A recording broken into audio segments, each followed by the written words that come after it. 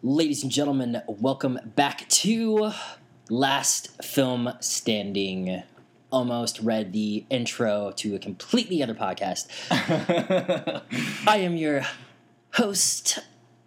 Yeah, we're gonna actually we're gonna keep going because we have never before. So listeners, Inside Baseball here, episode 114.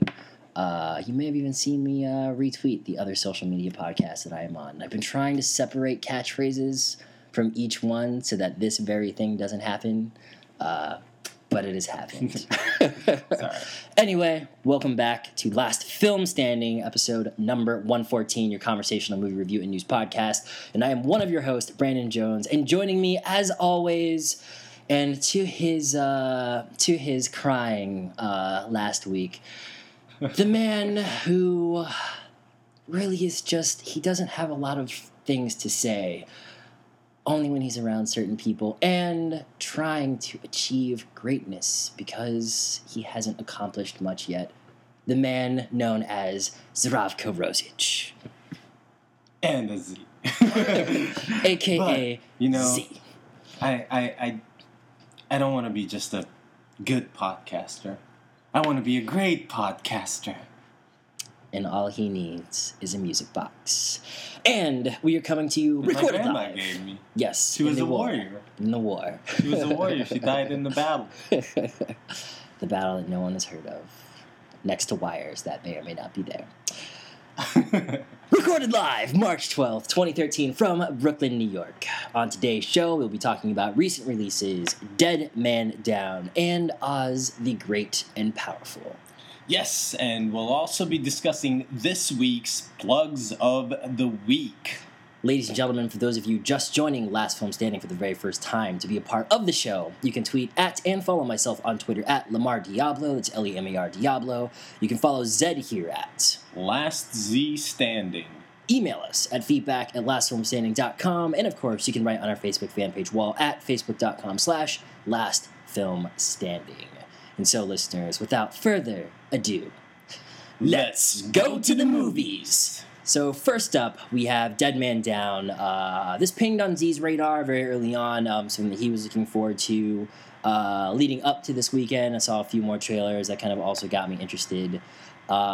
It's limited release, pulled in $5.3 million. So not that limited, actually, Yeah. as a matter of fact. Because with Colin Farrell, it did not do Terrence Howard, yeah. Unfortunately. You know, it had most of what I read about it was they didn't screen it for critics, which, for those of you who are the uninitiated, typically that means that the studio doesn't have faith in the movie, and they just want to put it out there. You usually see this for horror movies or comedies, not so much a movie like this, but at the same time that was happening, you were getting early reports of people, I would say not less critics and just more of people like yourselves, who had seen the movie at early screenings and such that actually did enjoy it. So I kind of went in with that sort of mentality. It did get kind of mixed reviews. I remember kind of looking at the reviews and just, I don't really read them because I don't want to get sort of too much information about the film or kind of be influenced. But sometimes I'll just kind of look at like general ratings that people give it. And it was not doing that great. There was were rotten. people who kind of liked it, and there was about equal amount of people that didn't really like it, and they were kind of like, had some bad things to say about it. And I guess in part it shows in its box office take. Yeah. So yes, Dead Man Down is about, in New York City, a crime lord's right-hand man is seduced by one of his boss's victims, a woman seeking retribution. Which is interesting because that'll also lead into that's my... not what happens in the movie. I think that synopsis is to protect what I wouldn't call a twist, but just plot development. That synopsis is the trailer synopsis. Yeah, it's true. It's directed by Niels Arden Uplev, who was most recently responsible for the remake of The Girl with the Dragon Tattoo, and then before that, We Shall Overcome. He's mostly a TV director. And then this movie, of course, stars Colin Farrell, Noomi Rapace, and Dominic Cooper. And it was written by J.H. Wyman, who wrote The Mexican. Dead Man Down, with all of that preamble, it's kind of interesting because I had sort of a rating in my head when I left the theater that I actually subsequently sort of dropped because of a couple of like moments in the film that I think were like took quote unquote sharp left turns. But ultimately, though, I really did actually enjoy this movie. Colin Farrell is one of those people that when he first kind of, I will never forget watching American Outlaws way back in the day when he played Jesse James, and I think Ali Larter might have been in that, and someone else. But he's just playing this like American guy. You know, I think that was his first like mainstream movie. I'm sure he was in bit parts as everyone is before then. He had his kind of meteoric rise. Before or after that Daredevil? Before. Yeah, he had his meteoric rise up until, I want to say, Minority Report, give or take a couple movies. Kind of had his, just, most people in Hollywood that rise to fame that quickly have, just going from a normal life to fame, kind of breaks them down a little bit. And he was able to return in the indie scene in most of his indie movies that I've seen. He's always been a solid actor. And he's sort of been kind of like in and out of mainstream movies. And I'm curious to know like how people, like there's like an older generation that remembers, him kind of, his rise and fall and kind of return. But I'm wondering about this younger generation who doesn't necessarily know who he is. And I think that's why when you have movies like Total Recall, which again, like that concept may have pushed people away, but why that movie doesn't open well, why this movie that has him doesn't do a little bit better than 5.3 million. I wouldn't go so far as to say that he's, as some people say, not for him, but just the term box office poison. Z and I have talked endlessly about that the fall of the movie star kind of not really being much of a factor anymore. Yeah. It's kind of like it adds to if you were on the fence. It can kind of put something on a radar that might not have been, but for the most part, I don't think that, there's very few actors where people will be like, oh, that person has a new movie out. Yeah, I gotta go see it. At least that's my impression. Yeah, because you have to figure, Tom Cruise. I have to say, though, he's on my list as, Tom Cruise that makes a movie, I gotta go see it because... Yeah. And I would say... make bad movies. Yeah, I would say he's definitely top 5 for that, but then you look at Jack Reacher not really performing well, and it's kind of like, again, and me kind of being a little disappointed with that film also, so... But that's kind of a rare sort of thing where, like... and that wasn't like a bad movie. It wasn't like I was thinking, oh my God, how terrible is this? But it was kind of like, okay, this wasn't quite up to snuff. It was a little kind of below the level. But I understand why he did it. He wanted to kind of like step out of the, kind of, we're doing like this crazy kind of sci-fi stuff. He wanted to do something a little more closer to real life. And it was pretty cool. Yeah. With this movie, I really enjoyed Colin Farrell. I really enjoyed Noomi Rapace. I thought it was actually an awesome genre mashup. I really love Noomi Rapace. And talking about the connection here with this film, the director of it is J.H. Wyman, no, sorry, my bad, that's the writer. The director, Niels Arden Oplev, is the director of the original Girl with the Dragon Tattoo trilogy, featuring... or starring Noomi Rapace. So if you've never seen any of those films and are thinking maybe about watching the U.S. remake, it's a solid movie, but there's nothing in that movie that kind of outdoes the original. Maybe kind of a little bit of a polish, but I think overall, like, that's part of the charm of the original films. They're not as polished as like these kind of slick Hollywood movies, and I think like I've seen those and they're really good. It kind of like I was really happy when I started seeing Noomi Rapace in sort of West movies in Hollywood. With Game of Shadows and some of the other ones now that she's kind of been in. I almost get her lightly confused with what is it, Rooney Mara, who played her in the remake.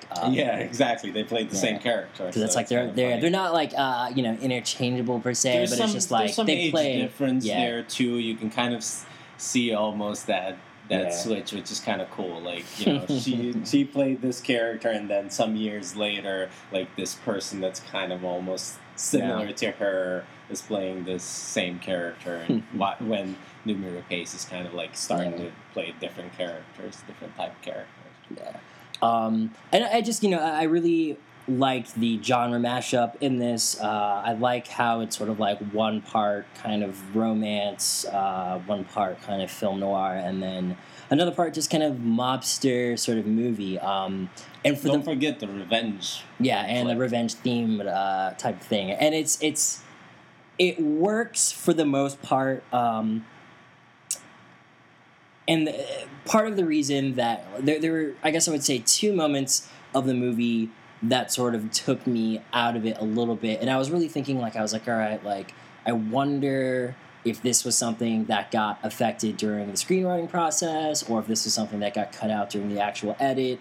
But it's one of those things. There's one scene that happens very early on to kind of set up the synopsis about the whole sort of seduction thing, and even in the trailer, I guess, just kind of to reference, to not fully spoil here, in the trailer, Noomi Rapace's character kind of says, or basically she is presented as having filmed Colin Farrell kind of do something in his apartment, and that scene comes, and the scene feels like it not so much comes out of nowhere, but that we skipped something in the movie that was supposed to be there. And I remember just being completely taken out of the movie, and I was like, well, I guess I wouldn't want to just kill that time waiting for the scene to happen, but at the same time I felt like the scene just happened all of a sudden kind of thing. But then after that it's fine, and it's okay, now we're moving, everything's fine, and then towards the sort of latter part of the movie, when things are kind of turning more action oriented, you had this movie that was very sort of subtle's the wrong word, but just kind of a calm, sort of this cool tone thing, and then it turns into a slight kind of action movie cliche with just characters saying lines from any given just kind of B, C, D movie kind of thing. And again, I was just well, yeah, I mean, this is what people say in these scenes, but at the same time, it's I would have kind of expected this movie to try to do something a little bit different. It's more of a fault of the genre than I would say this movie, per se, but outside of that, I just thought it was a really just kind of cool movie. It has a almost cult classic kind of thing to it, one of those movies that people will reference sort of years from now. Probably not, because no one's seen it. Yeah, but to the point of the DVD kind of market type stuff. I would almost say that I think that happened to Boondock Saints too. I don't really think a lot of people saw that in the theaters, but that was one of those as people saw it on DVD. Yeah, I mean, I hope that kind of happens. Yeah. I just am kind of a little not convinced that it will. Because, along with you, I agree. I really loved this movie. I think it's just so good. There's this direction, there's this kind of cinematography in it, and it's really nice. And it's nice. This is the second week in a row that we get to see a film that's done really well. Yeah. And actors in it are just really amazing, and they all do their job really well. It's hard to say why this movie didn't succeed. They did kind of have a little bit of a marketing push. You saw those commercials, and I really enjoyed the trailer. I thought the trailer looked really cool with the music, really awesome. It's and it kind of gets you almost a little hyped, and you're kind of oh, this seems really cool. And the film kind of lives up to it. It doesn't feel empty. The story is slightly changed within the film, so which I liked. Yeah. Because too many trailers now tell you too much about the film. So it kind of feels like, all right, now I go in, there are no surprises. Even though I don't think this is the kind of film that needs surprises, it doesn't feel like the film that's hiding stuff from you. I almost think that that to a degree it does the film a certain level of disservice because people come in and they're waiting for this scene where that connection between her and that guy and Terrence Howard is, but then when that doesn't happen, then there's kind of like that letdown where they're like, oh, but I wanted to see this. They do imply that there's a very explicit connection actually between her and and on the other hand, so I think it does a disservice in that because I think now people see the trailer and that's what they want to see. And they feel almost like a little cheated. Yeah. They might feel a little cheated. And this film didn't need it. It really didn't. It wasn't like there was this like big reveal towards the end of the movie where you were like, oh shit, we kind of like as audience figured it out fairly early, and then it's kind of shown to us fairly early, and we kind of like put the things together. And then watch the thing develop. And I think it would have been fine. They could have just kind of like... See, I wonder, like, if to that point, because, with Flight, and I think there's a movie that we've seen since then, and with this movie, I'm almost wondering now if, trailers just kind of inherently, nowadays the trend is to kind of, like, reveal too much. I'm almost wondering if they need to... Not too much. Honestly, I think the reason why the trailers revealed that much is because their research has shown that works. Yeah. It does not diminish people's enjoyment. Now, if you're going to have that kind of like at end of the movie reveal, cool. But you can reveal almost anything up to that point. I mean, I guess technically it doesn't matter because... I think people want to see what they want to see. No, but I mean, like, as far as, if you do a bait and switch on them with the trailer, I mean, even Drive, a fantastic movie, but people went in there expecting one thing and were pissed when they walked out and it was something else, So it's I mean, like, I think that just like from the business side of it, I don't think Hollywood is too concerned with that because at the end of the day, all they need is Friday, Saturday, and Sunday. And by the time people kind of walk out of that theater and are just like, yeah, that was not funny or that was not scary or that was not whatever, by the time they, tell their people, opening weekend is when a movie's supposed to make its money back kind of thing, I don't, that depends on, I think that's for big budget kind of blockbuster films. Or even like smaller horror films like this. The smaller films, well, the horror films have kind of become like this genre on their own. Like they have kind of their own thing going on. But I think like a movie like Horrible Bosses, which did solid. Yeah. Not Horrible Bosses. Sorry, Identity Thief, which did okay. Its opening weekend. Solid comedy. That movie's been kicking. Yeah, I think it was like ass. number one. I think like the second or third week. Yeah, and it's still I think number 3 this week. That movie's still raking in the money because I think partly word of mouth. Because people go in and they see it and they're like, oh, this is funny. How many times does somebody ask you during the day, oh, you saw this movie, what did you think? And it's like, often it's like, well, I liked it. And they're like, oh, cool, yeah, I've been kind of thinking about seeing it. But if you had said, no, it's terrible, they might be like, oh, okay, well, maybe I'll go see something else. I'm almost wondering if with like these trailers though, like how a movie would play sort of the way that they used to do trailers where, they would just be like for instance, just to throw like Jack Reacher as a name out there where it's just like, Tom Cruise is Jack Reacher. He is a man that did it. And they just like, because when you watch these old trailers that do that, I was watching something on the train the other day. Basically, the whole... And it's just like this guy, like, I wish I knew what the guy's name was. It was like a British film or something like that. But it was just like, he is a man that, like, doesn't respect women. And it's just like, he's like, you see him, like, slap this woman. He's like, but he's also a lover. And then he, like, makes out with this girl. And it's just like these cool little, like, snippets that don't have anything to do with the actual plot of the movie, but it's just like characterizing the main character. Yeah, and I was like, man, like I wonder. I mean, for high concept stuff, obviously you're selling the concept more than anything. But like for something like this, it might have been interesting to be like, Victor is a such and such. Like he's worked for the. I think that only works on comedies nowadays because as soon as you hear that narration, it implies comedy because it's been satirized now to a degree that it's funny. Yeah. Like, even like almost the movie announcer voice. It's still kind of used, but it's starting to slowly creep into like, okay, when you hear that voice happening, it's somebody's making fun. Yeah. So it's like, in a world, now the only one who can save them is Jack Reacher. Anyway, that was my voice.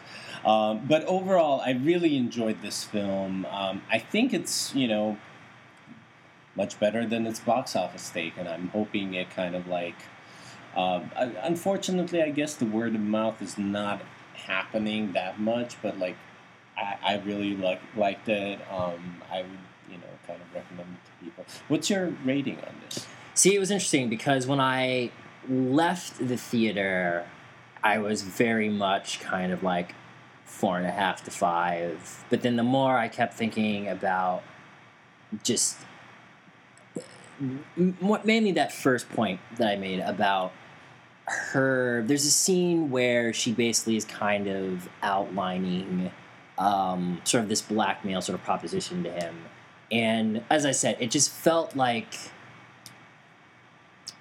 it needed to happen, but it felt like it was introduced so abruptly kind of thing, where I was kind of like, man, like I feel like I kept thinking for like 5 or 10 minutes after that if there was a better way to do it. And then I was like, it's early enough in the movie that most people would just say, and I think we brought this up before in like podcasts like months and months and months ago, where we're just like, the opening of your movie, people will kind of forgive quite a bit as they're getting used to the rules of your world and all that kind of stuff. And I was like, this scene happens early enough in the movie where you're not really going to remember, or it's not really going to matter. It's just kind of like you just need the information and let's move on kind of thing.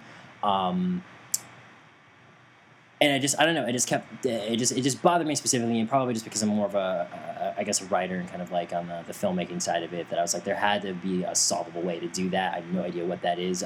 But I kind of didn't mind it. It felt like there was also all of a sudden like I felt like it in part it introduced almost these two sides of her character. Like you had this kind of like this character that we're like all of a sudden like looking at, and she's like seems sweet and kind of like all this stuff, and then all of a sudden the crazy comes out in a way, like she just goes fucking insane, and it's like, okay, like, and this is how much this thing can like hurt a person, and it's just kind of like that.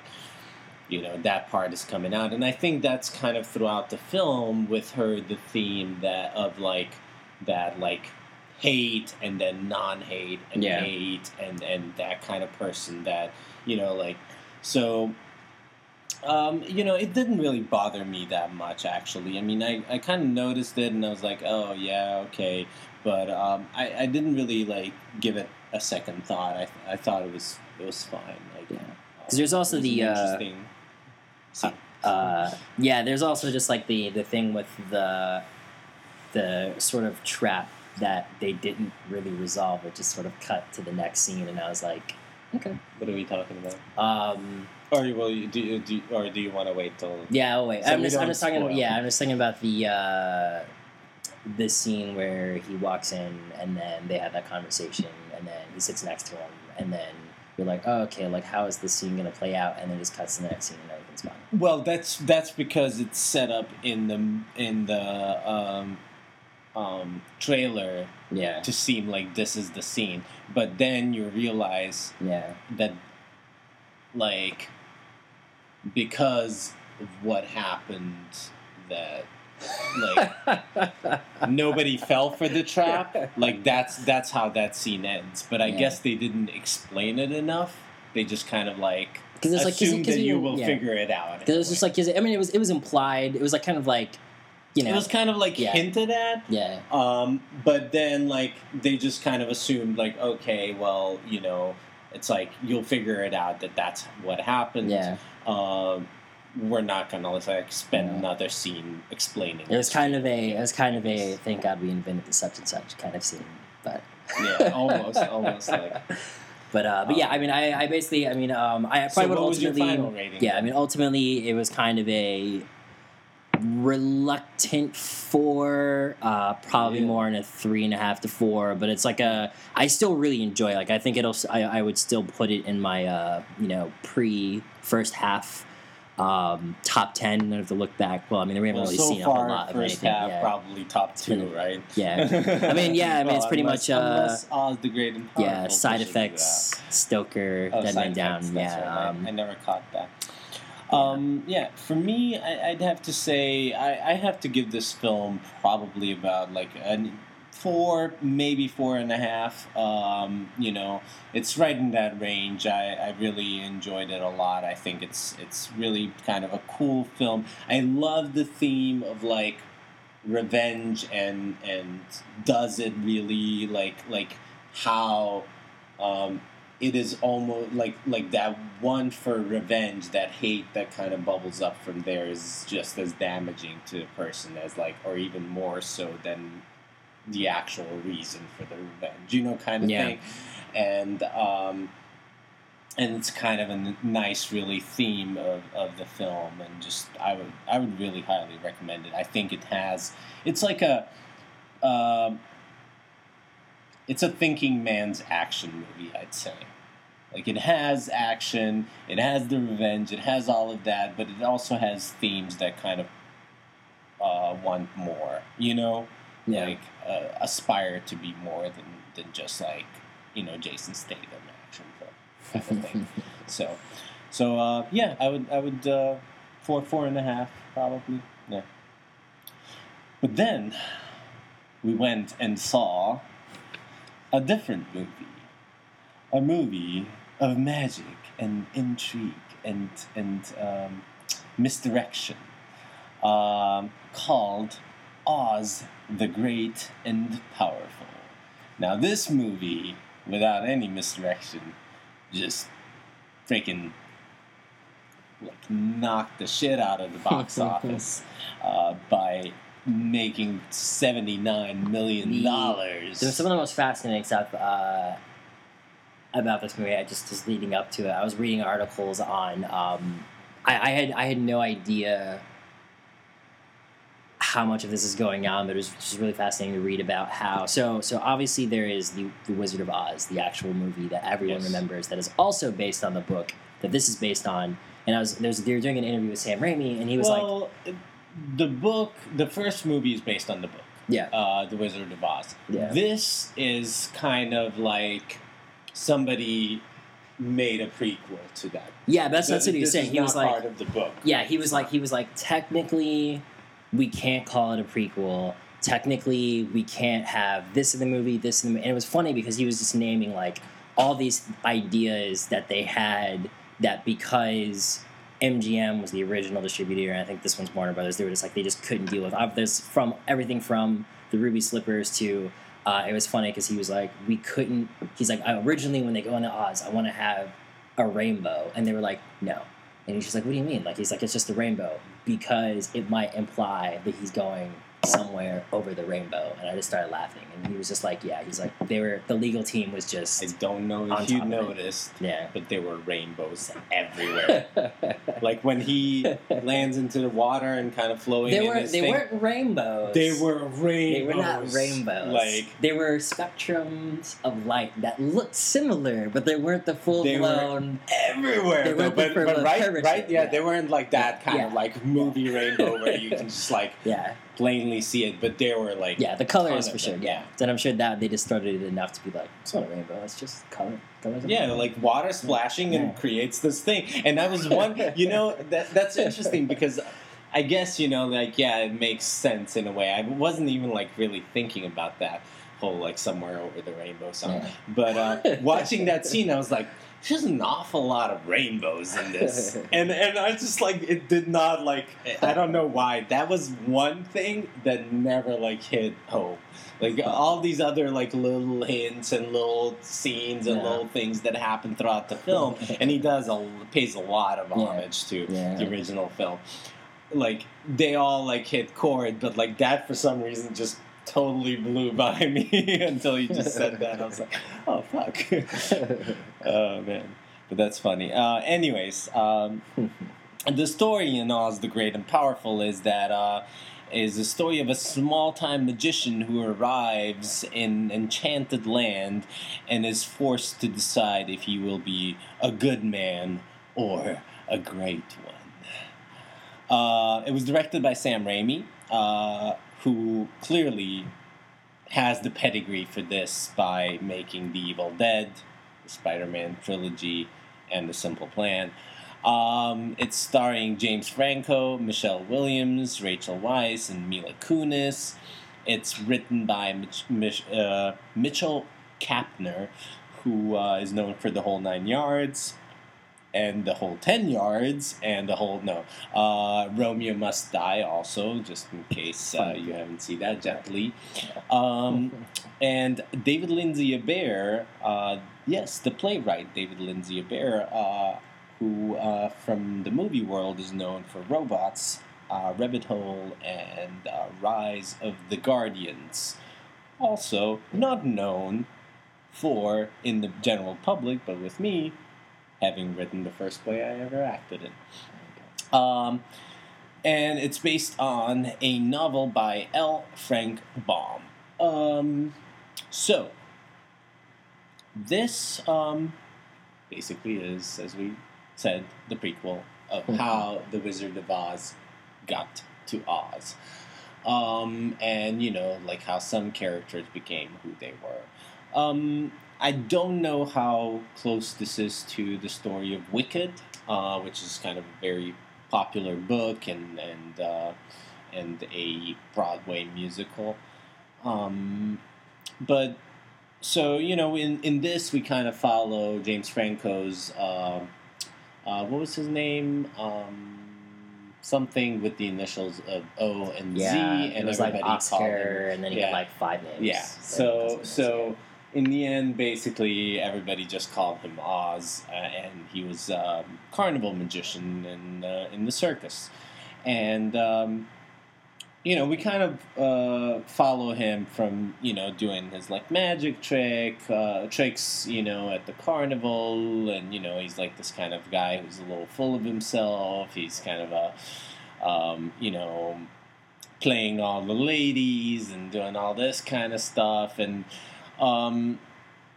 then, we have that kind of scene. He ends up in a hot air balloon and ends up getting sucked into a tornado, and that old story. Ends up in Oz. And then we kind of follow his sort of deal in Oz. Basically, the story is like there has been a prophecy of a magician or of a great wizard who's going to come to the land of Oz to save the people of Oz from the evil witch. And, overall, I think this film has some really cool themes. I'm kind of disappointed that with all the sort of dream feel that this had to it, he never goes back.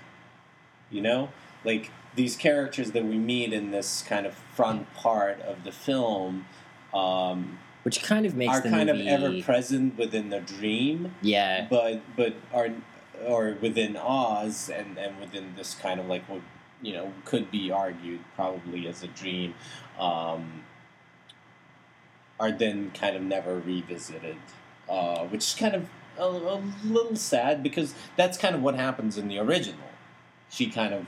Well, it works in the wakes up original in the too original, because yeah. there's all these theories about whether or not it actually happened because it has the characters from sort of the quote unquote real world and all that stuff. In this movie, like it does that, but then because it doesn't have that bookend, Bookending. you're kind of like, well, now this is just odd because why were these characters in both places? Kind of And why is it so easy for him to forget the actual woman he loves for a woman that just looks like her? Yeah. And it's kind of like, okay, I think like it's just kind of like I wonder what the reason for that was, or if they ever had the intention of bringing him back to the world, or if he.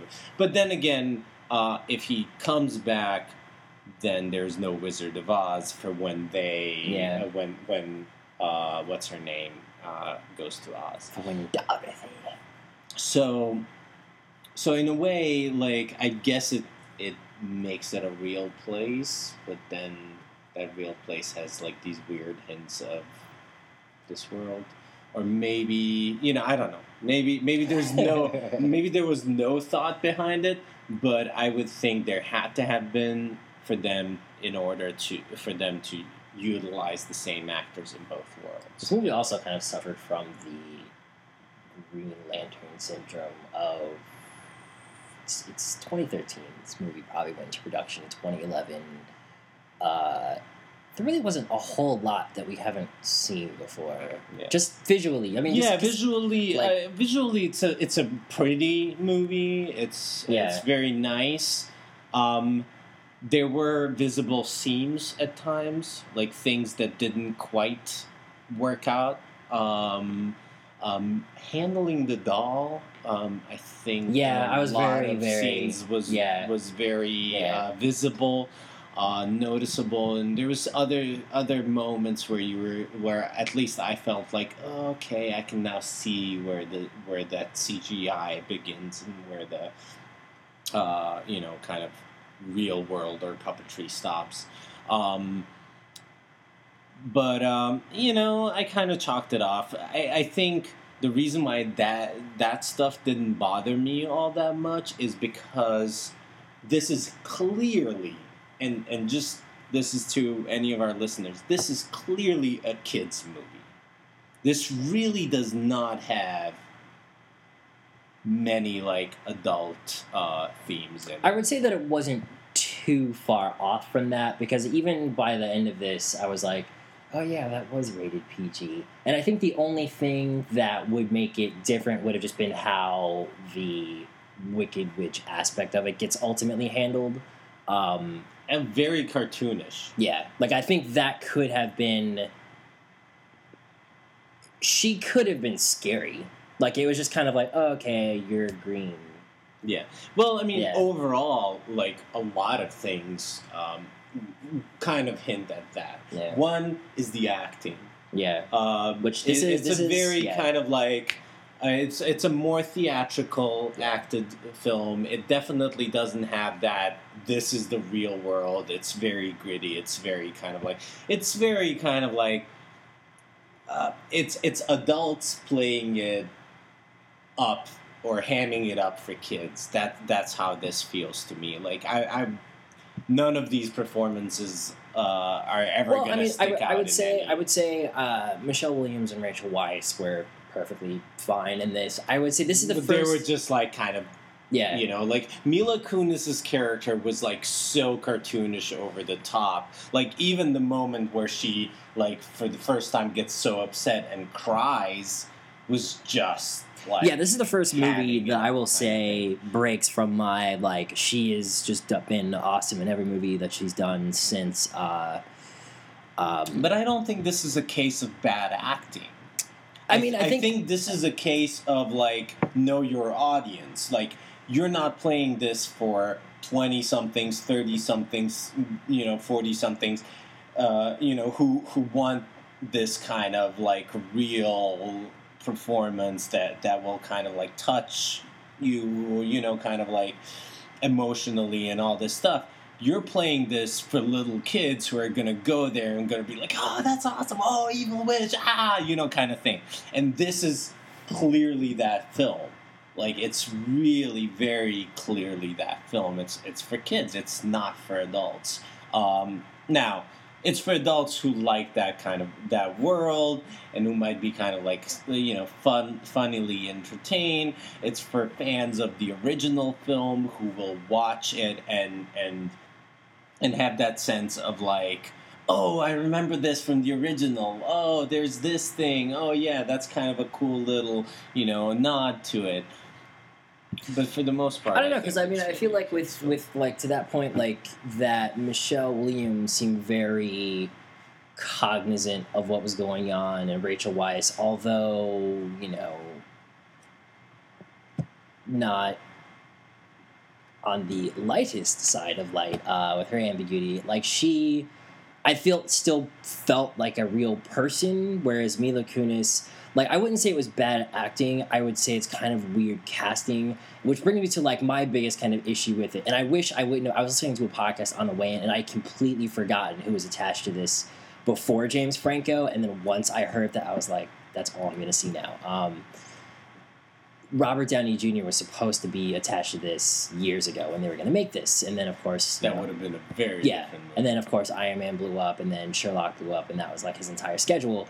So I was just, like, kind of watching the movie, thinking about that. And the thing is it's, like, James Franco...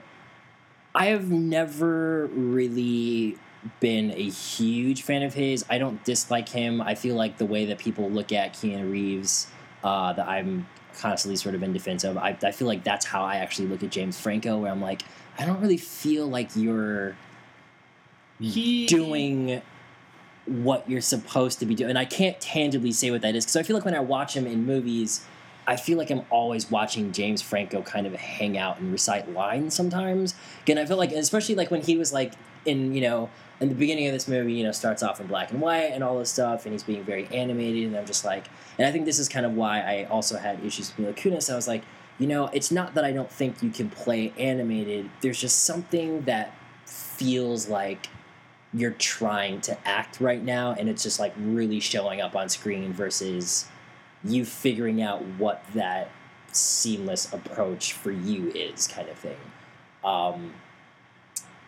I don't know, there's just like watching this movie with him in it, and again, kind of having the skewed vision of, I wonder how Robert Downey Jr. would have done it. I think which would have changed the movie tonally, and they probably would have had a completely different cast kind of around that. I think it was even a different director back then.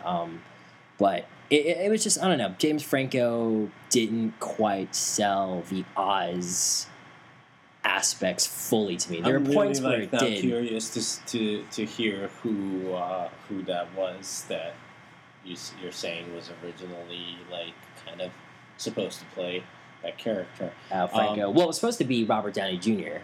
And then and then after that, that you're fell saying apart. That somebody else was there. After Downey Jr., it was actually supposed to be Johnny Depp, and then after Johnny Depp, I think dropped out, or just kind of because I know this has the producers of Alice in Wonderland, so I think that's where he was supposed to go, and then presumably he did Lone Ranger, which also comes out this summer.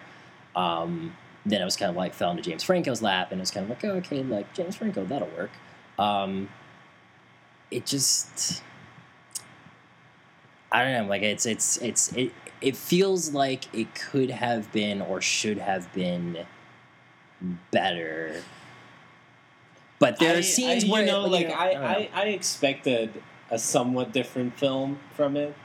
I expected a film where I was gonna feel like, oh wow, this is a like, I expected a PG film that at times kind of inches on pushing the PG rating, just because of maybe like, best example probably. What was the second or third Harry Potter? The one with like the giant snake and all this stuff. Yeah. I remember watching that and thinking, yeah, this is, the film itself, Harry Potter series, is kind of directed towards kids, but I was like, this is kind of pushing it. Because I think the first one was just PG, right? Or was it PG-13? Because I know it obviously got to PG-13, but I just remember thinking, like, okay, this kind of, like, it doesn't have any sort of, like, adult content in it, but what it does have is kind of a certain level of darkness that I felt like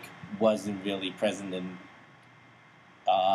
in films geared towards that kind of audience, and I almost expected this to be like that. I expected this to have a certain level of darkness that normally isn't directed at like kids' audience, but because I felt like the audience for this was not going to be just kids, it was going to be a lot of adults bringing their kids, and it's like a lot of adults who have seen the original or like in whatever way, shape, or form, and are coming now here to see this. But I don't know. I mean, I feel like with Sam Raimi, kind of where the last Spider-Man film went, almost feels like this and that are like there's that level of like, a little bit too camp, Like, I really disliked the third Spider-Man, and I know that even, like, he himself was kind of like, well, that didn't work. That didn't go the way I wanted it to go. So that's why he wanted to make a fourth one to kind of, like, close out the series properly. He wasn't really happy where that went and, like, how that ended up. But, like, the studio then kind of, like, went and rebooted the series, or, like, they kind of, like... He said he likes the new one. Direction. They went into kind of like he went to do his stuff, and the studio was like, you know what, we're just gonna reboot it, and then he was kind of like, it seems like overall it was amicable, but with this I just it's a fine movie that's geared towards kids. It's really not a movie for adults unless you have this kind of fascination with the Land of Oz. And you want to explore it a little bit more. Outside of that, I just really don't have much to say about it. Like, for me, it just wasn't really all that. I enjoyed the visual aspect of it. I thought it was pretty. Like, this was, I guess, his goal, and he accomplished his goal, but I just feel like it was kind of, overall, just kind of fluff. Yeah, I mean, the best... It really wasn't... There wasn't really anything there where I was like, oh, that was awesome. Like, I mean, I was hoping the movie was going to be... I mean, I didn't want to see this movie. This is one of those movies where, again, because of the podcast, and I was rolling my eyes as I kind of sat there and the opening credits happened. But, like, I actually, I was being won over... Did you watch this in 3D, by the way? About halfway through it, I was like, I probably should have. Because I was like... I didn't either. Yeah. No, I watched it in regular 2D because I'm just kind of like I'm fed up with. And it was mainly because movie and just kind of like, but there was like during the opening sequence, I was like, oh yeah, they're really pushing for that 3D, and then there was like a number of scenes where I was like, oh, okay, because I was like, kind of look cool in 3D. The reason why about halfway through it, I was just like, I was like. There's probably 3D elements during the black and white, but I was like, it would have been awesome to not do it during the black and white, and then have it like that's go exactly what was in my head because I was thinking, the original was there was like that big technological thing with it where what they did was like there was the black and white film, and then all of a sudden when he gets to Oz, it's in color, and here they really went to the whole like. There's a black and white, and it's like almost like that standard definition, like framing, like TV framing, old-fashioned TV framing, and then as like he enters Oz, color comes in, and the screen widens, and like all this stuff happens, and I was like, yeah, it would be really cool if they just kind of like. They didn't even need to necessarily narrow the screen. Yeah. Like, I see where he was going with it, but I think it would have been almost, like, really cool if they had done standard definition black and white, and then it switches to, like, this 3D, like, scape in color where, like, everybody goes, like, oh, kind of thing. But... that would have been amusing to see on IMAX if it was, if it kind of grew, like, both, like, height and width kind of thing. Yeah, I mean, overall, I just kind of, kids movie, shrug.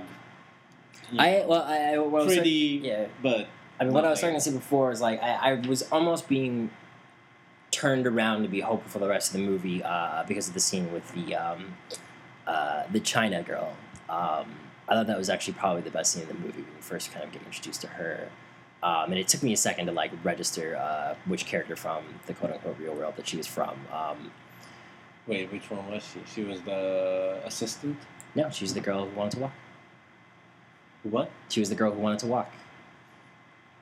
And you finally got the chance to do do it. The kid. Oh my God! Yeah. Okay. And it was. Cool. I didn't give it a second thought, but I just wasn't really thinking about it. Like like the Zach Braff character was like clear right away because of his voice and everything, but I didn't even like really think about it. Like because it was sort of like when he was like putting the legs on, and then I was just like that's clever. But it was just like it was just like she was just a cool character. I also really like Zach Braff's character that I kept in my own mind swapping out his voice for Seth Rogen. I'm really happy to see Zach Braff in this. I'd forgotten that I'm a big fan of Zach Braff. And it was funny because I recently just kind of read something in Backstage where it was discussing sort of this idea of actors kind of creating their own work, and of actors who went to film school and are like, know how to direct and write and all of this stuff. And he's one of those, I mean, he clearly did fantastic job with Garden State, and it's a shame that we haven't seen more from him. Yeah. Oz, I believe it was 3, possibly 3.5, and just the half being solely for just like every scene that the porcelain girl, the China girl, is in, which is one of the things that like worked really well to me in that movie, despite the scenes when they're trying to lift her up and put her down.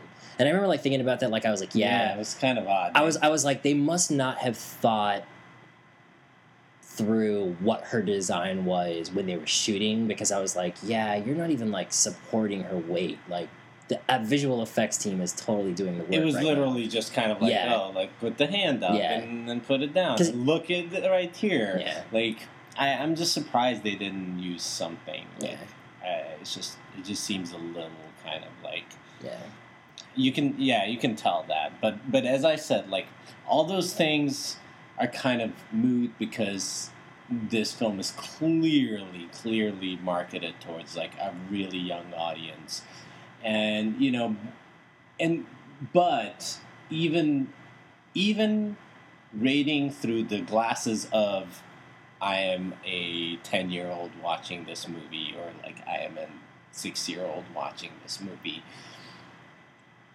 I say they could have like worked a little harder on it. And I'm kind of like I'm giving this movie like 3 stars reluctantly. I feel almost like 2.5 stars. I don't want to say I didn't like it, but I could care less for this movie. It's not going to be on my radar for any kind of like, top anything. So it's just kind of like, and it's kind of odd, this is the movie that so far is like the box office winner of the year, but it's just, I guess it is. But now we get to the point where we have to decide, Brandon, out of the 2 films that we have seen this week, which one is your last film standing? Well, in the left corner is Colin Farrell and Dan as usual, the Oz the Great and Powerful had some good ideas in it. It actually makes me, there's Hansel and Gretel, which did some cool things with witches. That this movie I thought did some kind of interesting things with witches, and I was like, it would be cool to watch a movie that actually really did something awesome and kind of dark with witches. This is not that movie, of course, but But you know what? The subject of which is always kind of like, because I like the idea that even in Hansel and Gretel they kind of like are not just all evil. I just like because the idea is kind of like the history Yeah. of that is. I'm surprised that it's not a little touchier subject to kind of like approach because it's like a history of like death and like Sure. you know all these women were killed because they dared to kind of like approach any kind of like science and research and try to do like things and because of that they were like burned alive. This is just terrible thing to happen to these poor women, and now we're kind of still like using that kind of a witch kind of thing at such kind of a easy thing, and that's why I was at least happy when in Hansel and Gretel they had also kind of like a little more depth to that instead of just like they're all evil kind of it just kind of like says, oh yeah back in the days they were right to do this. It's like, are you kidding me? So yeah, it's gonna be Dead Man Down. As I said, it's a very cool genre mashup. Definitely worth checking out.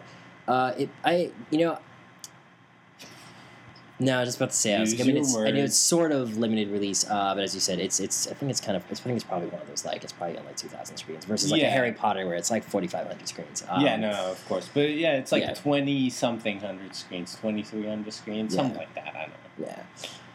But go check that out. Whether or not it's on video or in the theaters, support that cast, and hopefully more movies like this get made. Primarily because of the genre mashup aspect of it. Just Warm Bodies earlier this year. Basically, just movies that people are trying to do something different. Since we've kind of in the wake of infinite sequels and Marvel's plan and DC, whether they decide to get it together or not. But that's kind of what the outlook of high-profile movies are. So it's cool to have these kind of quieter movies try to come. Well, I mean, I'm always a supporter of a good sort of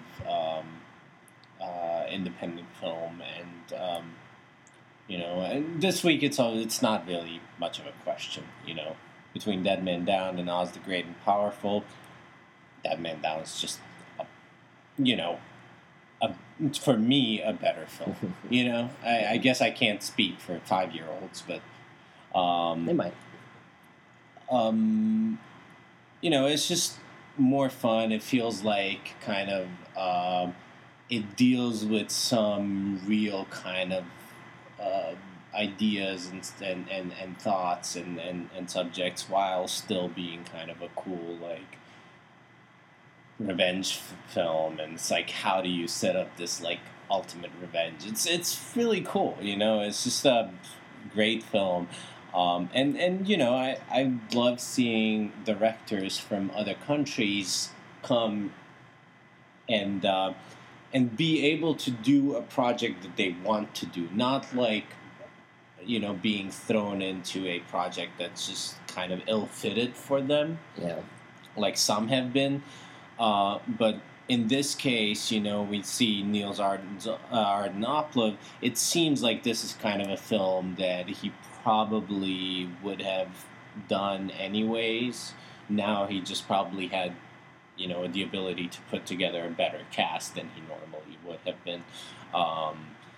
And it's kind of the same thing with director of Stoker. the guy who did Oldboy. Park Chan. I want to say it's Chun Woon Park, but Chan Woon Park. something with that. That was able to like get this kind of bigger cast and still make this movie that's really kind of really interesting, and it clearly has like a specific vision and specific like a thing that kind of hints at this like director who put it together. And it's really cool to see that. So yeah, go out there, support Niels Arden Oplov, and give this movie a good second week, and maybe it can redeem itself. Yeah. That's what I would say. But yeah, that's all I would say. Which brings us to plugs of the week. It's kind of sad. I read today again. Anton Fuqua, who's supposed to be attached to the 24 movie, was being interviewed. I think he did. He's doing Olympus Has Fallen, and they were like, "Oh, so what's the deal with the 24 movie?" And he's like, "Yeah, it's done." He's like, "That's not gonna happen anymore." And I was just like. Yeah, it's fine. They just need to go and do something else. And then the thing with the comments, they were just like, well, everyone was just like, yeah, but like this series actually had an awesome ending, and they were comparing Jack Bauer to like Batman because they were just like, he's just the guy that like, you know, when there's danger, he's the guy. Yeah. And I was just like, yeah, he's the real life. I kind of want to like rewatch it, but. It's a lot of episodes. It's a lot. It's like, as I said, I like remember watching hours, the first season, and once I was done with the first season, it was kind of like the first season. Like the wife got on my nerves. Really, it was just like I felt like already the first season. I felt like they were kind of pushing their ideas for the show because I was like, really, like, yeah. So you kidnap them, then you find them, then you re-kidnap them. I'm just like, oh, come on. When they kidnapped the daughter again, I was just like, fuck. Yeah. How many times? Come on. So that's why I actually liked when I was reading stuff on when Fincher was talking about House of Cards. He's just like, yeah, normally he's like we were actually able to like basically have all of the scripts done for like all the seasons, and to just basically be like, oh, okay, like this is what we want to do versus like network television where it's just like, you know, oh, people hate this character. Oh, well, we're already shooting in episode 14. I guess we'll kill him in 2 episodes. Like, it's like there's like no time to sort of react. And I remember 24 having that like similar issue. Like, they definitely don't really get their formula, which everyone found like funny and predictable by like the 5th and 6th season. But it was just like that feeling it out of like, okay, we're in real time. All right, we're not bound to 22 episodes. It has to be 24 episodes. All right, well, what do we do in those episodes? What does real time mean? And like they finally do get to that point. Jack Bauer sits for an hour at a coffee shop, that was the thing, drinking like, coffee. Because I remember that's what they asked him like on one of the shows. They were like, "Oh, well, if it's 24 hours, like you never, you know." And he had that face of like, you know, like fuck you. But like they were like, "Oh, well, Jack Bauer, he never goes to the bathroom, he never eats," and he's like, "Oh, well, you know, the commercial breaks, like it's implied that like whatever." And they were like, "But is it?" And he just like gave that look like. Really? I mean, and he's not there for 24 hours, Yeah. so like he could have gone to the bathroom when we were following somebody else. So like, come on, deal with that. And also eating. You know, you can go a day without eating if shit's going down. I've done it before. When shit was going down, you just don't have time. You just go. You're on the move. Anyways, for myself, there's an interesting thing that it looks like the company or the production company that's owned by Ridley Scott is working together with Machinima to create some original content, and I thought that was a really interesting story. It's kind of like it seems like things are starting to happen much more and more in the digital world. Big names are kind of doing things. There's also Marvel is kind of also doing like new like shows and stuff like that. It's called Marvel's Greatest Show or something like S.H.I.E.L.D.? that. Huh? You're talking about S.H.I.E.L.D. or no? No. This is like a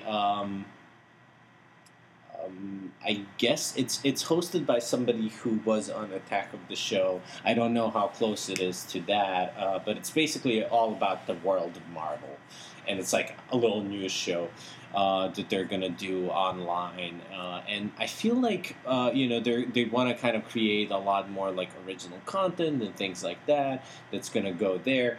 Online, and I'm feeling almost like Marvel could now slowly start like steering towards having their own channel, like kind of like Netflix is a channel for everything. You could have like, oh, here's $5.99 a month, and you can subscribe to our online channel. It's all Marvel all the time. We're gonna have cartoons, we're gonna have like these kind of shows that like where people are talking about comic books and characters and cartoons, and it could be like this 24/7 Marvel channel, like online.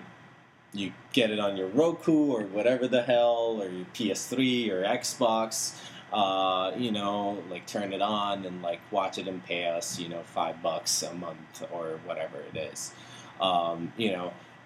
I can totally see something like that happening. And they could be creating more and more content. Web series, like short form stuff, maybe even like full form stuff. So like this internet world seems to be kind of slowly like reaching in and taking more and more of the real world. And kind of talking about that, there's also like an article that I read about kind of like it was kind of how really not as many people are cutting cord as one would be under impression.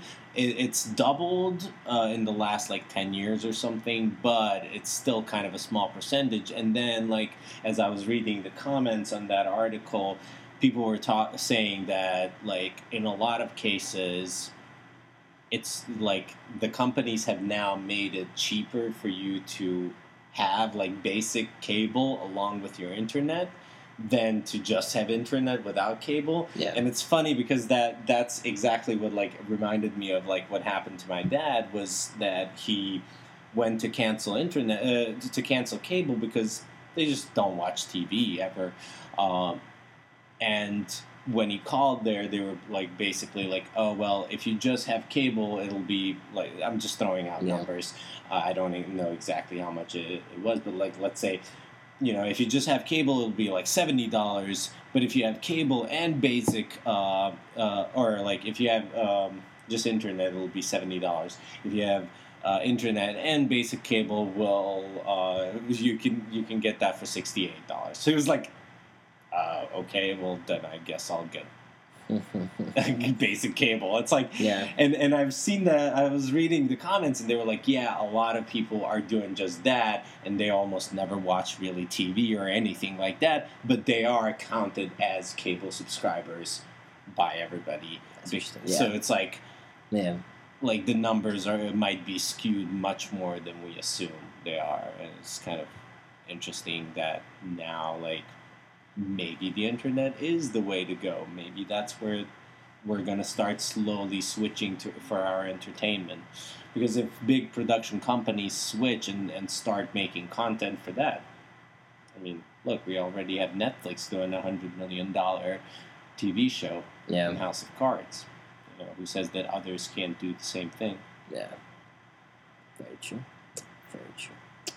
So as for myself, just a couple of semi-shout-outs and then a couple trailers. Shout-out-wise, I guess not so much a shout-out as much of a curious idea. IGN had I think it's like a 20-minute Google Hangout. It's actually like the first Hangout I've ever watched from start to finish, now that I think about it, which I thought was funny at the time I was watching it. Except the ones that we do. Of course. But basically, they open those to public. They basically were just like the rumors now of they've scrapped the Justice League script, and Warner Brothers is kind of like, all right, now what do we do? Rumors have been going on in the last few weeks of Christian Bale's Batman may appear in whatever happens going forward. If that happens, so there's that aspect of it. It just seems like a fucking mess. Yeah, it just seems like there's no one has any kind of like idea or vision for this, but it's like 10 people with 10 different visions, and the executives are like, "Oh, that's a good idea. No, that's a good idea. No, that's a good idea." Yeah. It's just. And that's what was cool about the fucking IGN mess. sort of like panel. And that's what one of the conclusions they came to is they were just like, yeah, there's no one over there that really has any idea what's going on. And so basically what the rumors are indicating is that Warner Brothers has basically said, of the people who have quote unquote seen Man of Steel, apparently it's like one of the greatest movies ever made, blah, blah, blah. But Warner Brothers is apparently... Yeah. I'll be the judge of that. Warner Brothers is basically kind of allegedly going to Nolan and saying, we want you to be the person to kind of produce or godfather all of these movies. They're basically throwing a world-sized ball of money at Christopher Well, what IGN Nolan. was saying, because I was like, what IGN said that was, I was like, please stay with us. The thing that I was like, this is probably what they said to him and what IGN was saying, and I was like, they probably said, we know you don't want to direct or really be that involved with the DC stuff, so just help quality control. Yeah, just help Goyer and all those people do that, and in exchange, do whatever you want. Which is why I think Interstellar is probably kind of like the first wave of that, where it's like so fucking excited for that. Where it's like just yeah. hearing Christopher Nolan science fiction movie, I'm just like, fuck yeah. Because I think what's going to happen is, and they talked about this. They were just like, his movies, The Prestige, Inception, all of that. Like, say what you will about them, they're like they're as far as you can get into both blockbuster and like cerebral kind of territory. So they were just like, that's probably the deal that they made with him. And then of course Goyer has had his hand in everything.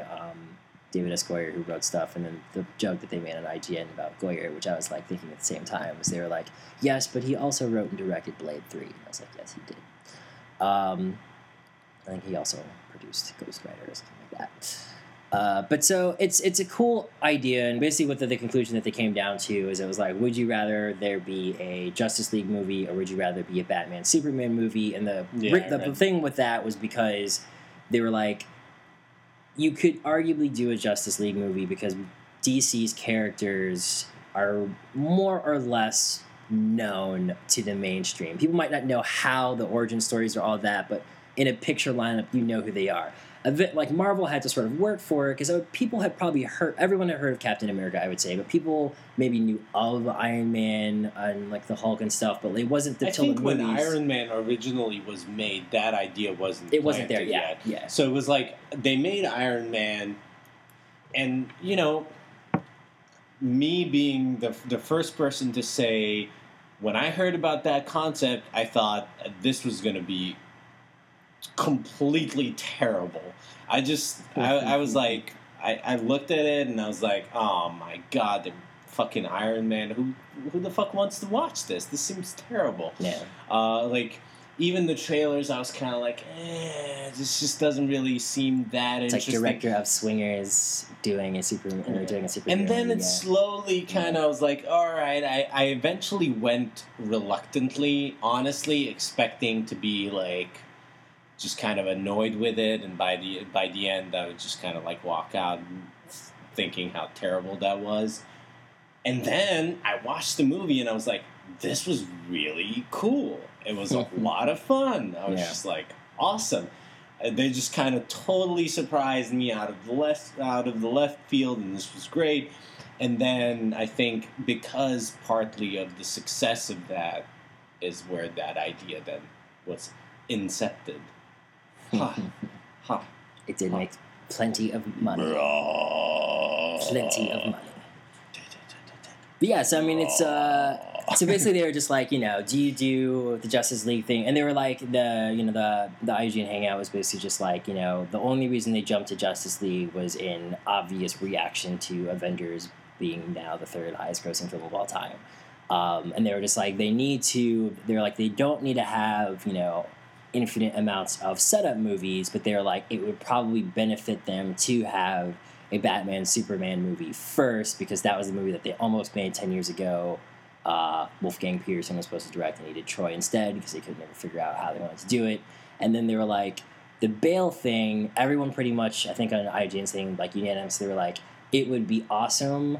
There's probably no way that you could seamlessly write from the end of Dark Knight Rises into a Justice League movie. Yeah, and that's kind of like the biggest issue, yeah. One of the ideas that they pose, and that's like to kind of ignore the Dark Knight Rises, is just terrible. That's just a terrible idea. It didn't work with Superman. It's not going to work with Batman. You can't say these 3 movies were made, it's a trilogy, this is all, but we're just going to pretend this one wasn't made.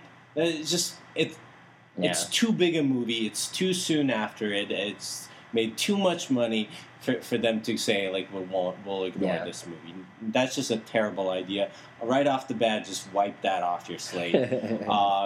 What you could do is just say this is a different Batman, but then you don't cast Christian Bale. I'm sorry. Like, I love Christian Bale, and I think he was a great Batman, but you just don't cast him to play a different Batman. Yeah. It just doesn't seem smart. It doesn't seem because one of the things that they pointed out, and they were just like, oh, well, it would just be like casting Kevin Conroy and the infinite versions of that. And for those of you who don't know, Kevin Conroy basically was and is... I was just going to say, who the fuck was that? Yeah, Who is that? Kevin Conroy, if you've ever seen, I guess I would say not so much anymore, but basically Batman, the animated series, and for like 3 or 4... versions of an animated Batman after that, including the Arkham City and Arkham Asylum games, he is the voice of Batman. And like when you hear his voice, like you're like, yeah, that's who I hear when you read comics and all that stuff. And other people have kind of stepped in to a certain degree to like play him for DC's like independent movies and such. But they were like, he basically seamlessly weaves in and out of. Same thing with Mark Hamill. He was the Joker in different versions of the cartoon, but he was always the Joker. And they were just Mark like, Hamill. yeah. And they were just like, they were like, it works in a cartoon because everyone who goes to those cartoons understands that they're standalone things, but they were like, the mainstream audience would never be able to wrap their mind around why is Christian Bale's Batman in this movie, even though it's a different Batman. Like, it would just be too much confusion because movie as a medium is a more what is it called? It appeals to a wider audience. Yeah. Now, you say cartoons, fine. Yeah. There's a smaller group of people that, watch cartoons. There's a certain group of people that watch cartoons and maybe read comic books or whatever. The overlap is there. But you create a movie, and then you have to expand your audience. You have to make a movie for people who do not read the comic books, have never seen have never seen any of the animated Batman TV shows or whatever else. I mean, I'm not an avid watcher. I'll catch one every whatever so often. I mean, I've seen here and there 1 or 2. I'm not a biggest fan. I feel like often in the animation, there's certain things that are then sacrificed for the storytelling, and within the storytelling too, because you kind of tailor those also for a younger audience often. Even though sometimes they'll go a little more, little darker than one would think, but overall, like films, you can then kind of like go a little up the level from it, and you have to kind of like consider that your audience is going to be much broader. So, I don't know. I just feel like it has to kind of go in that direction. Yeah, I mean, it was definitely like a pretty... They proposed a lot of interesting ideas, and I was talking to a friend of mine late last night. We were just kind of like putting together theories of how you could do it, kind of thing. And we like came up with something and we were like, yeah, this would work, but the issue is that thematically what The Dark Knight Rises, more so than the plot, is what would kind of like caused the issue. But then I think one of the commentators on that article, just in the bottom, kind of brought up the point that I kept forgetting about 24 even, because 24 actually takes place so far into the future by the end of that series because they keep jumping ahead in time every between seasons, where I think like by the last season it's supposed to be like in the 2020s or something like that. And they were like, Dark Knight Rises, I think, was supposed to take place in like 2016 or something like that, and they're like, we don't know. We're assuming Man of Steel takes place in 2013 or kind of thing. And he just kind of like outlined like a very just like rudimentary thing, and I was like, oh, it's interesting. I was like, you could do what was happening in between. They don't need to worry about that too much. Yeah, honestly. No, you know the thing is, it's like, you know, they will, like, you know that they'll rack their minds over it simply because having, and this is kind of like to my point about having Robert Downey Jr. play Tony Stark until he no longer wants to, or he dies, like in the movies or whatever, and then let that character be done for like the cinematic universe. There's so much value in putting Henry Cavill and Christian Bale on screen that they will try to figure it out, even if they like screw up trying to do it. They just need to go away from that. It's too much of a stretch, because also in The Dark Knight Rises, there's also a partial implication that he might have died. You know, like, you know, just because we see that last scene doesn't mean that that's actually what's happening. It could be just kind of like what that character wants to see, like, or hopes to see or wishes to see.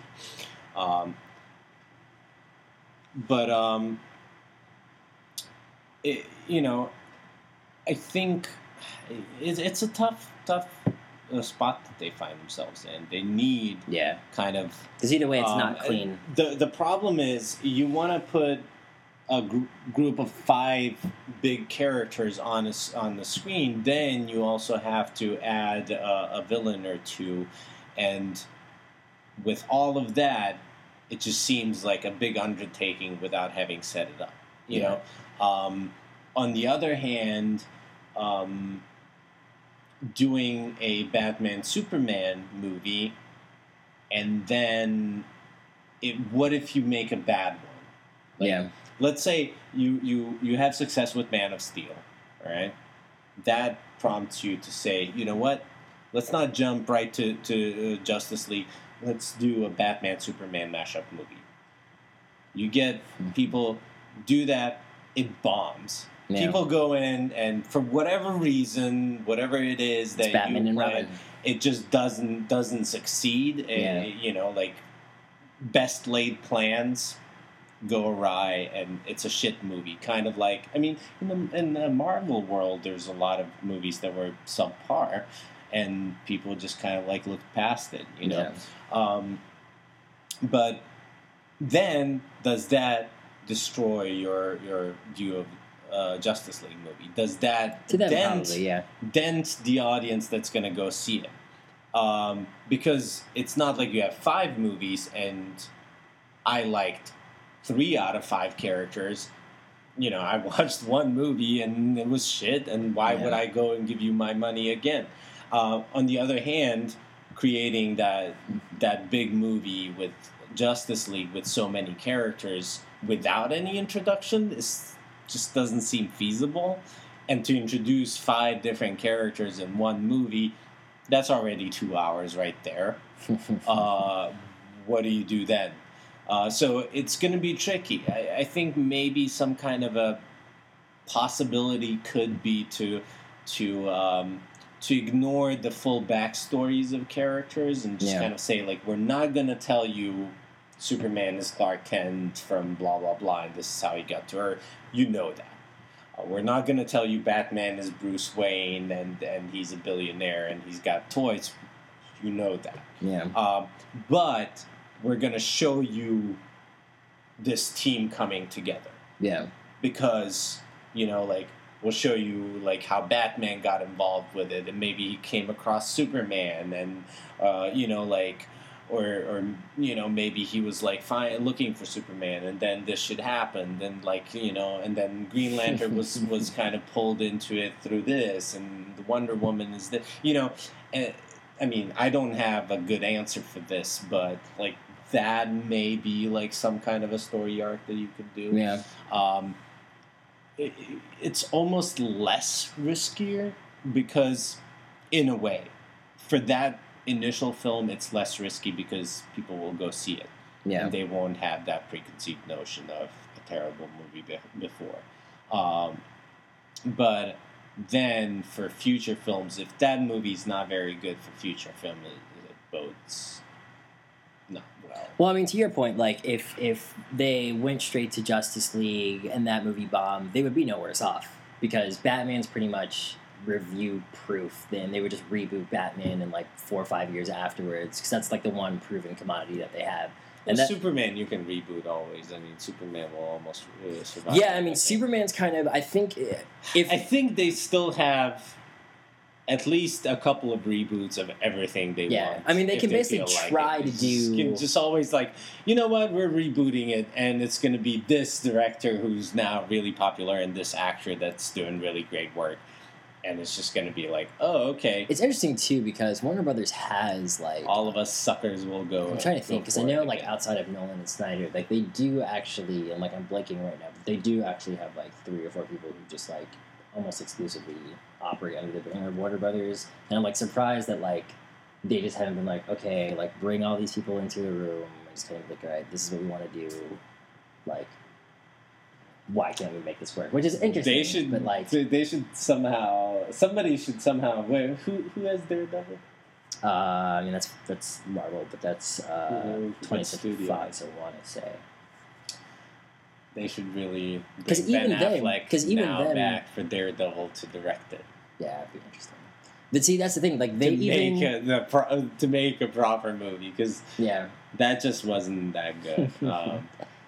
I liked some of the performances in it. Like I liked. I remember enjoying Colin Farrell in it because I feel like kind of like had this like insane energy. It was like when their kids grow up, I hope that they just like always like nonchalantly like just leave Elektra playing on like Jennifer Garner's birthday or just always have Daredevil just playing in the background. Yeah, that's cool for them though. Like I mean they have like what I mean. It's like they're married.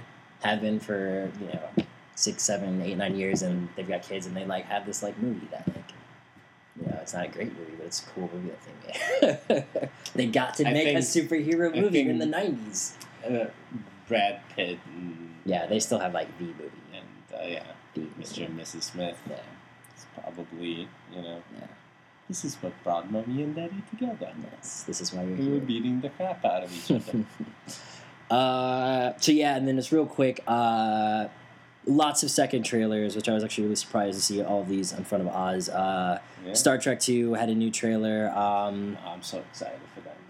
I'm kind of more like, I guess, looking forward to it now. They painted that. Oblivion kind of pissed me off because I was really hoping that they weren't going to.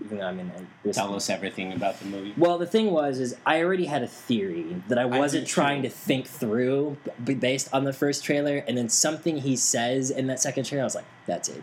Okay. And I was like, all right. I know, right? It's kind of disappointing. I mean, I'm not 100% sure, but I feel like that I have a good sense of what's happening in that movie. Yeah, because I was just like, as soon as like he says this one line, like I was like, oh yeah, that's what I was thinking this movie was going to be about, and now I feel like I know that that's what this movie is going to be about. But I was like, oh, it'll be a fun ride, hopefully. After Earth, definitely more optimistic about that, mainly because I had to drop the bomb on one of my friends. He's like, oh, After Earth looks really good. And I was like, oh, do you know who directed that? And he was like, he said someone. And I was like, no, next guess. And he just went through like 4 or 5 people. And I was like, what if I was to tell you that M. Night Shyamalan directed After Earth? And he's like, I'm not going to see it.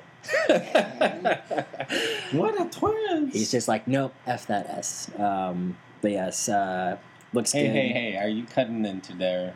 Yeah. One person. You know what? I was J.J. Abrams? I was... Did J.J. Abrams direct? I was his biggest, I went down with that ship. So he's got a lot to prove. Beyond that, that is just the weekend. think that's pretty much it. South by Southwest is going on. For some reason, I was doing curation for like a client. I feel like I remember that used to be about music, and now it's about everything music, else. They were like announcing video games stuff. Actually, they're announcing video games. They're doing like tech Vimeo stuff. There's like, a ton of insane stuff. Everything is happening there. It's just like, I thought this was a music festival. Yeah. But yeah, so that's going on. The thing I thought was strange, I mean, I guess there's probably like just the keywords I was looking for, but I was just like, why am I not finding more news about South by Southwest? Because even like the Berlin Film Festival was like a few weeks ago, and I was just like, I mean, you usually hear about stuff like Sundance, it's like every day 1,000 articles like in real time right after it happens, and then I feel like the other film festivals it's like kind of quiet, and then when it's done you kind of get information. I don't know, but just, I don't know if I'm noticing that this year. I or know if it's just some some tech sites that I kind of read, they're just constantly South by Southwest. This was happening. It's like a lot of tech gadgets. Yeah, because the one thing I like bookmarked to read later was just that I think Vimeo is going to start having some sort of like premium service now, and I was like, oh, that's interesting. But yes, plugs of the week. Kind of plugs of the week. Yes. Discussion about stuff. Plugs / topic of the week. Yeah. Listeners, tell your friends. They can find Last Film Standing on iTunes via the web and iTunes itself, as well as Stitcher.com via their website or various mobile apps where you can subscribe, rate, and review us. And then once again, you can follow myself on Twitter at Lamar Diablo. It's Lamar Diablo, one word. You can follow Zed on Twitter at Last Z Standing. And of course, you can contact us the new old-fashioned way at feedback@lastfilmstanding.com. Let us know what you thought of Dead Man Down or Oz the Great and Powerful.